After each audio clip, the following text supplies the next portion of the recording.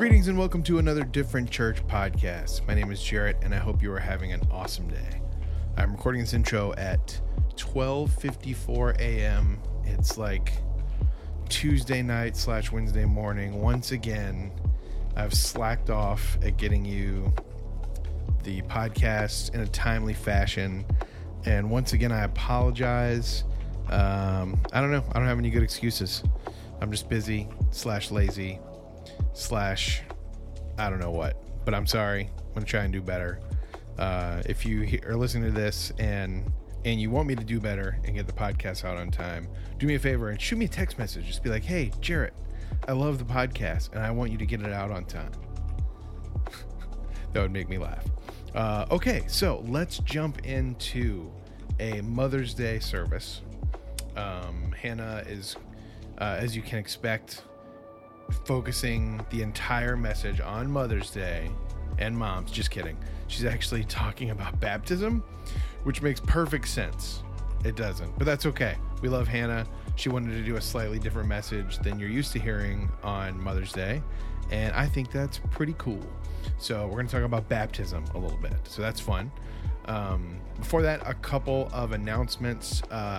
Go check out diff.church. We have got some events up there that we would love for you to join us at.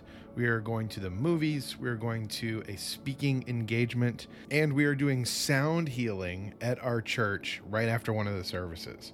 I have no idea what to expect, but I'm really excited to try something new and kind of expand my mind a little bit. So go to diff.church and click on events and you can see all of those things. Okay, we're going to jump into Mother's Day here, but before we get into the message, which again is about baptism, Hannah actually just kind of has a little bit to share from her heart about Mother's Day, and I think it's important stuff, so I left it in the podcast for you to check it out. So check it out. Mother's Day is complicated. You'd think it would be like my favorite day because I have Nova, but I am very excited about Nova. And also, I'm kind of sad because there was someone before Nova that didn't get to enter the world. So it's like I hold both of those things every year on this day. Literally, the Sunday, the Mother's Day after my miscarriage, I didn't go to church. I was like, nope. And everyone was like, where are you? And I'm like, I don't want to talk about it. Leave me alone. Okay, thanks, bye.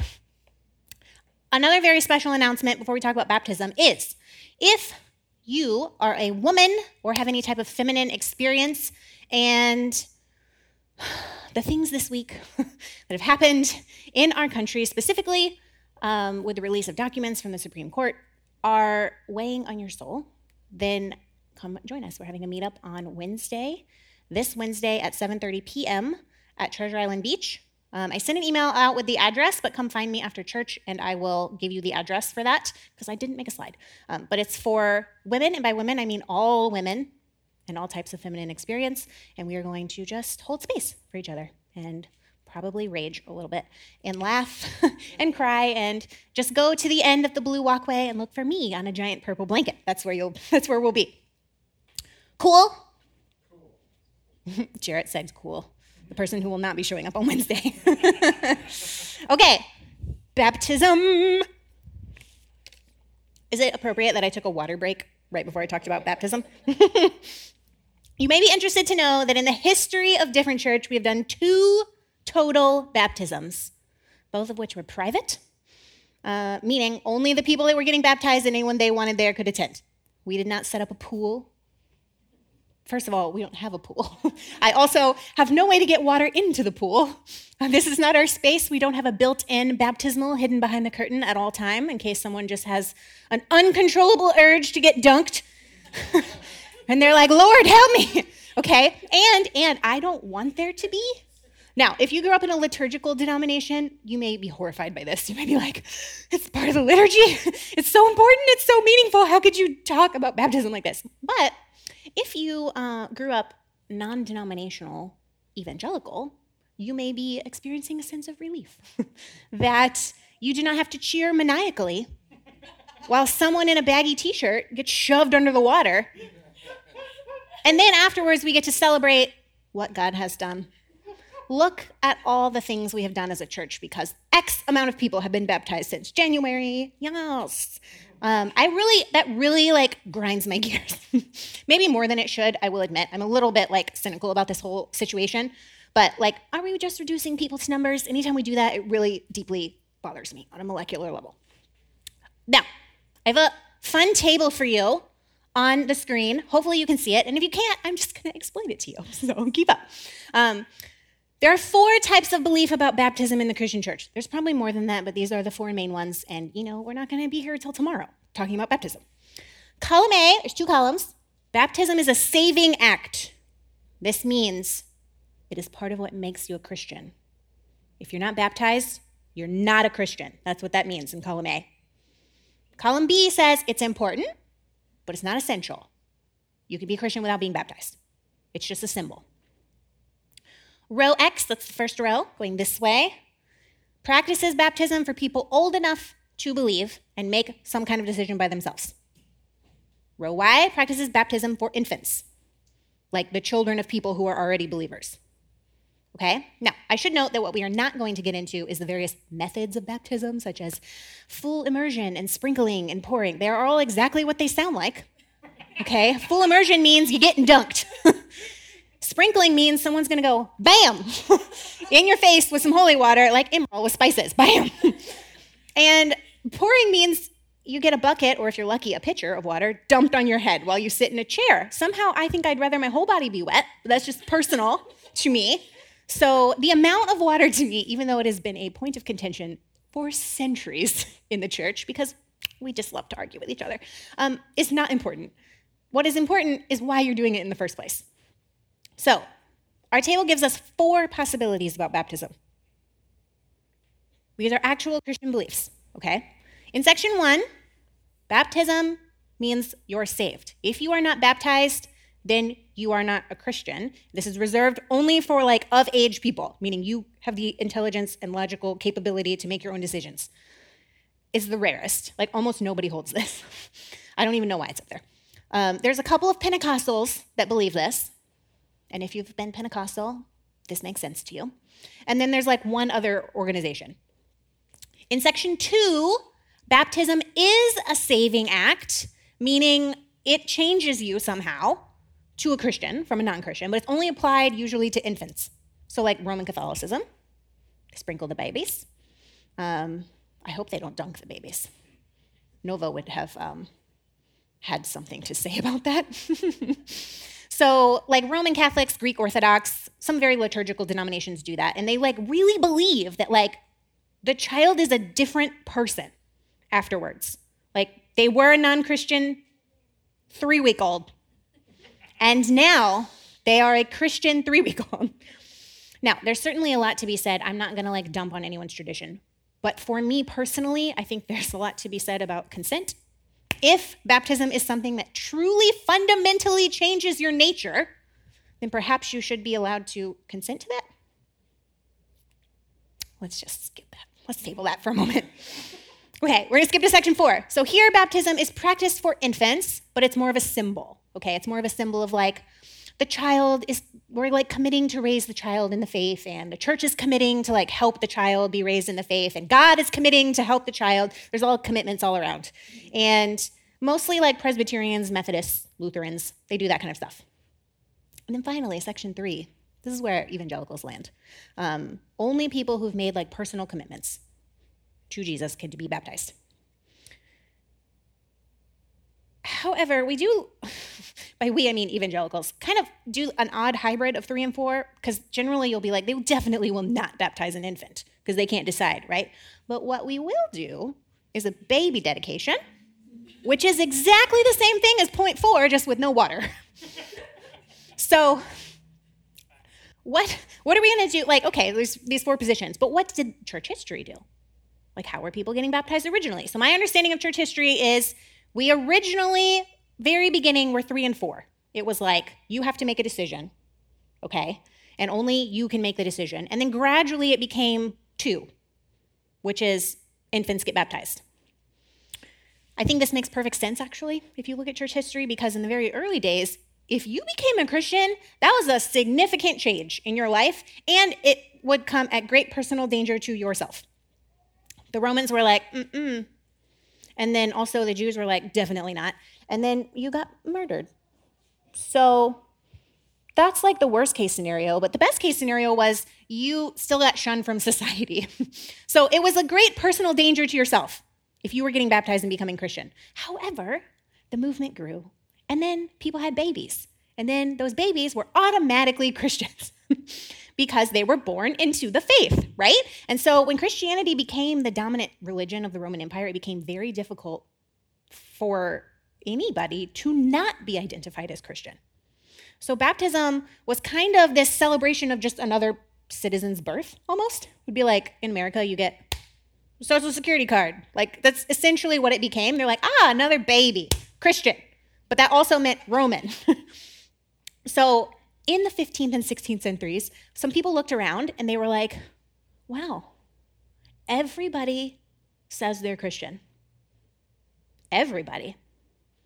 No matter what they're doing with their life, no matter how mean they have been to other people, no matter whether they are taking over other countries or not, which is everybody. Everybody's Christian, and God is fighting for them, except not for the Christians on the other side of the border. We don't understand that because God is for them also. And so these people had this like revitalization of their faith, and then they were like, oh my gosh, was I even saved to begin with? I don't know. So then they got baptized again. Now, this doesn't speak to us today, right? We definitely don't have any people in Christianity or in America specifically that are Christian in name only or in opinion only, right? We don't have that. Definitely that's never been us because we're better than everyone else. Amen. I'm kind of glad that no one said amen because that was a joke. So these reformers were like, okay, being a Christian is like really radical, actually. It like requires some actual life change, and it is personal. It's not just, you can't just say you are. It's not just an opinion that you hold. It has to affect your life somehow. And they were convinced that just because you were born and baptized in a so-called Christian house, in a so-called Christian empire, did not make you a Christian any more than being born in a barn makes you a horse. It's just a location that you exist in. So they were baptized again because they had all been baptized as infants. And they were like, I couldn't consent to that. I don't even know what that meant because I was tiny. And now they chose to be baptized again as an outward symbol of what had happened in their heart. And then they had children. This is how it works. You start something and you're like, yay. And then you have kids and the kids are like, is it yay though? And then the kids couldn't get baptized until they made their own personal decision later. Now, side note. Y'all know I love my side notes. I went to school for church. Did you know that that's possible? I had a class, literally a class in my undergraduate degree where we went to the pool at the college and we all practiced baptizing each other and we all learned how to baptize each other. And if you think that's hilarious, it's because it is. Why just a bunch of like 19-year-olds being like, I baptize you, because they're just practice, so they don't count, okay? Like the teacher was very concerned to let us know that it didn't count as a baptism. And I'm like, okay. So did you know that there is a way to properly baptize people? Let me give you a demonstration. Okay, number 1, make sure people hold their own noses. This is important. Especially for dudes who are baptizing other people, tend to, for some reason, crush noses. Like, full on, like, and I'm like, no, thank you. Please don't break my nose. You also do not want to be responsible for someone inhaling water and then coughing up a lung. Not attractive in your baptism. You'd be like, I baptized you, and then no, okay? Like, make that person responsible for their own oxygen seal. That's number 1. Number 2, make sure they hold their own arm across their chest like this. Why? Because it saves you from accidentally grabbing someone's chest. This is actually very important. Not so much for me, I don't think, and not so much for like most female pastors, although there aren't very many of them. But like, I don't feel like this is an issue that most women would be like, yes, I grabbed some chests accidentally. But apparently it happens a lot, so barrier, right? The next thing is you have one hand here. This is how you're leveraged to pull them out of the water, and one hand behind their shoulders. Gives you some leverage because if it's very tall person who you are baptizing, or there's some kind of big size differential. Like, for example, I had to practice baptize my friend Robbie, who was 6'5" and 300 pounds. Not that there's anything wrong with being that size, but I was my size. And it made, I'm pretty sure the teacher was like, yeah, we'll let this happen. Everyone will think this is a good lesson, a good object lesson. So, it's like super awkward when you're like, baptize you, and then there's nothing but like thrashing, like someone's drowning because you can't lift them back up. And then finally, you dunk them quickly. Okay? Do not hold people under the water for any length of time while you say any words. You would think this one doesn't have to be said. Apparently, pastors have issues. Pastors have a lot of issues, but apparently this is one of them. I guess we need to be told not to drown our congregants. You're going under the water, and you're going to be buried with Christ in baptism, and then you're going to be buried. Okay? So this was an actual class that I had to take like 15 years ago. That makes me feel old to say that, but I'm sure nothing has changed. Actually, I'm kind of happy about that class because I have not accidentally drowned anyone in the last 15 years. Now, if you know me and you know Different Church, you may know that I am not interested in being a super Protestant who has the right answer about baptism. I'm actually not very interested at all in whether you've been baptized or not. I am not interested in where you were baptized or how you were baptized or if there were 500 people screaming at you when you were baptized or if you just were alone with the person who was baptizing you and God. The only thing I am interested in, if you have in fact been baptized, is why. Why did you decide to be baptized? And whether you actually live out that meaning in your real everyday life. One of our main problems, I think, with modern Christianity, and a main reason we are a group of mostly recovering evangelicals, is the same problem the Reformers had when they switched from infant to adult baptism. People are getting baptized all over the place, and it doesn't make one iota of difference in their lives. They're still mean and judgmental and racist and harsh and sexist and classist and, right? But what happens is the more you follow Jesus, the more brilliant and revolutionary Jesus seems to you. The more real God becomes to you, the more precious life becomes to you, the more precious other people become to you, the more empathy you have. The more God is a meaningful part of your life, the more you want to move forward on the journey of healing. And then you get kinder and more compassionate and more open and more loving and more full of grace to others and to yourself. This is where Different Church lands on baptism. You'll notice I said lands, not stands. Okay, I think there's a difference, and I think we should point out that language. Just because this is where we land does not mean you have to agree. I want you to think for yourself. I love it. I'm for it. I will celebrate it, not as something that saves you, but as a sign of something that's already happened to you.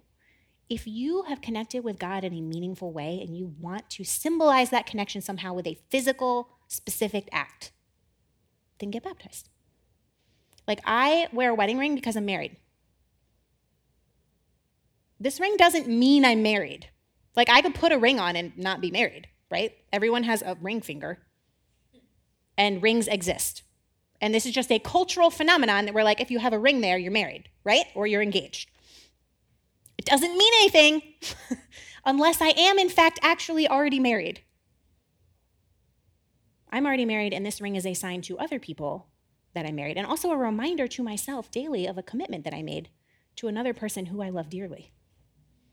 Baptism is very similar in that regard. Just because you get dunked doesn't mean God has made any meaningful change in your life, or that you're even open to that.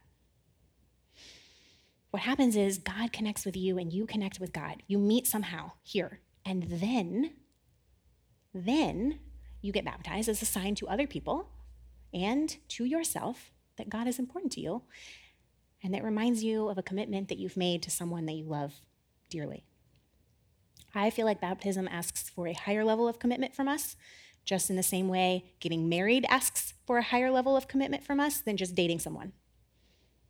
Like, I can't wake up in the morning and be like, never mind, I don't like you anymore.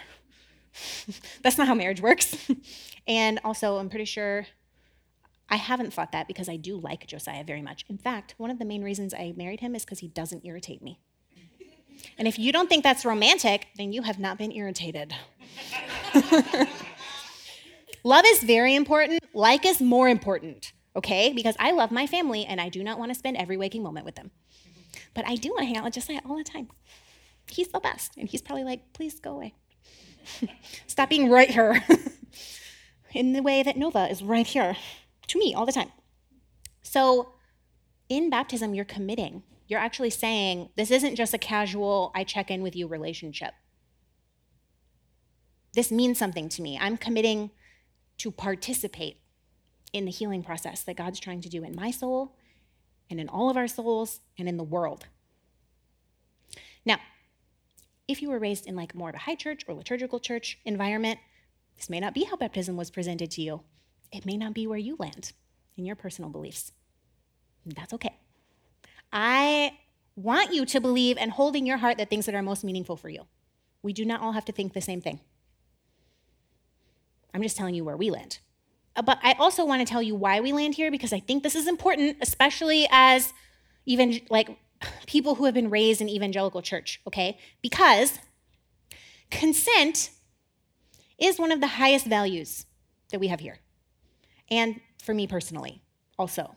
Like, if you cannot consent to being baptized, or your nature fundamentally changed, right? Like, I have deep problems with that.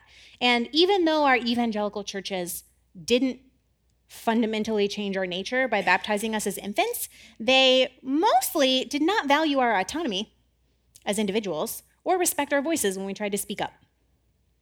To mean something, it has to be your choice. If it's not your choice, then you didn't consent, and it's not okay. Also, we talked about this at the beginning, baptism and salvation have been turned into like this numbers game where we're like, how many decisions for Jesus did you get this week? How many baptisms? Like deeply irritates me so much. We've turned it into like a performative sport almost, so we can prove we're making a difference. We're showing the numbers that really matter. Are those the numbers that really matter? No. In fact, do numbers matter? I mean, on some level, they matter in the sense of like, it matters if the lights stay on and money is made out of numbers. So it's also in the cloud. So is it? Like, it matters that we're here together and we are a group of people, which I assume has some number. I don't know how many because I didn't count and I never count. But mostly, I don't think the numbers really matter when you're counting salvations and baptisms. Because how are we to know what's in someone else's heart?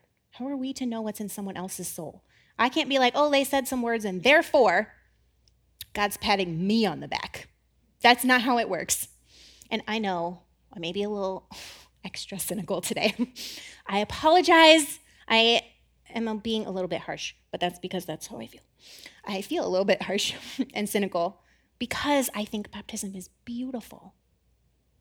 It's beautiful and meaningful, and somehow we've turned it into another capitalistic Jesus product that we can point to show off how good of a job we're doing for the Lord. And this is why when we do baptisms, they're private. I am more than happy to baptize anyone who wants that, right? In fact, it brings me so much joy, but I will not turn it into a show of any kind. Now, the final piece for us is that it is focused on and it does land on Jesus. So I know some of you don't land in the same spot that we land about Jesus, and that's okay.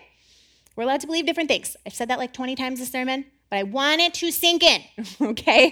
If you land somewhere else and Jesus is not where you land, that does not change your status here at all. It does not mean that we're going to view you differently or treat you differently. You belong already. Belonging is the baseline, no matter what you believe. But for me, baptism was an instruction given by Jesus. Jesus is central to everything we do here. Jesus is central to me personally. So to be baptized is to make a commitment to live in the way of Jesus. And actually, we have our own baptism liturgy that kind of we created as a church. And I want to read it to you because I think it's so beautiful.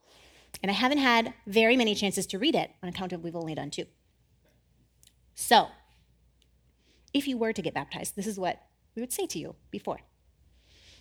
Baptism is a practice that we participate in to celebrate outwardly the healing that God has given our souls. Do you believe that Jesus is walking with you on the path to reconciliation with God and yourself and others? If so, say I do. Will you commit to being like Jesus was, radically inclusive, hospitable, living a life of love and kindness with compassion and mercy for everyone, offering forgiveness, seeking reconciliation, and working daily for justice? If so, say I do. The way of Jesus is to see the divine image in every person, including yourself, to seek God's presence, to recognize that God has already made you whole, complete, forgiven, redeemed, and affirmed through the wonderful gift of Jesus Christ. The kingdom of heaven is already in you. It is now your sacred duty to go and live like it. And then you get dunked.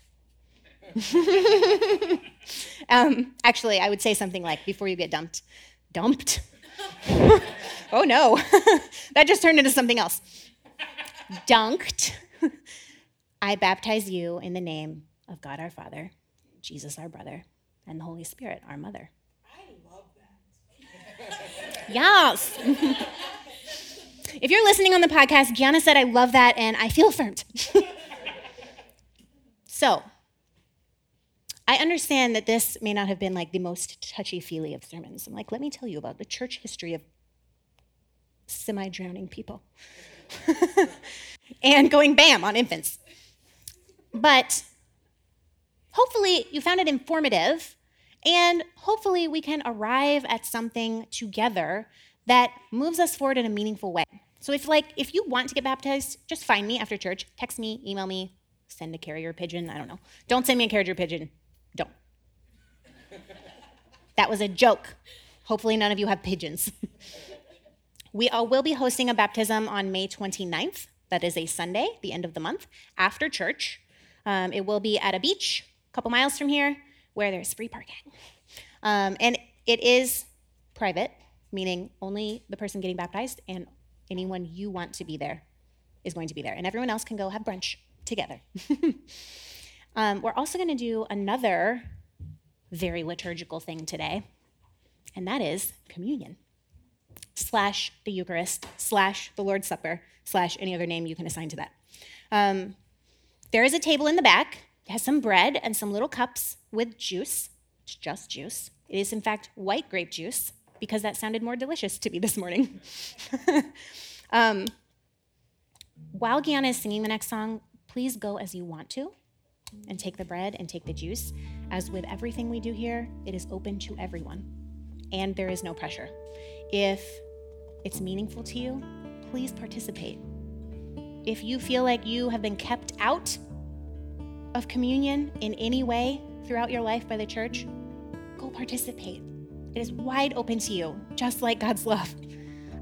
But if it doesn't feel right, or you're not ready, or it's not part of your practice, then don't participate.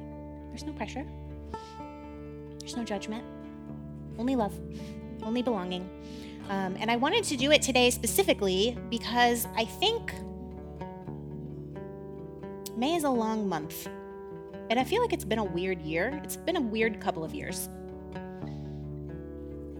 But we're all kind of trying to navigate how to be human again in the world. Like we're like, oh, no one's restricted anymore. But I feel restricted a little bit. No one's telling me what I can and can't do, and what I can and can't wear on my face, and where I can and can't go. But in our souls, there's still pressure, right? And I just want you to know, in the kingdom of God, there isn't any. There isn't any pressure. There's only peace. And this is what Jesus did at the Last Supper, the Lord's Supper. He took bread and he broke it and he ate with his disciples. And he said, "This is my body broken for you. And if I can translate that, perhaps we can hear, this is my gift to you. This is my life for you. I came for you so that I could experience what it's like to be truly human and also tell you that it's okay to be fully human. And then he took the cup and he drank it and he said, this is my blood spilled for you. And by his death, he showed the evil of the world to be what it truly is. And if you feel tense or pressure from the world, pressure from your family, pressure from your job, this is a space to let that go. It doesn't have to be like that. So Gianna has 2 songs. At any point, you can get up and go to the table in the back. And I just invite you all to stand. We're going to sing together. And then I will come back and give you a benediction.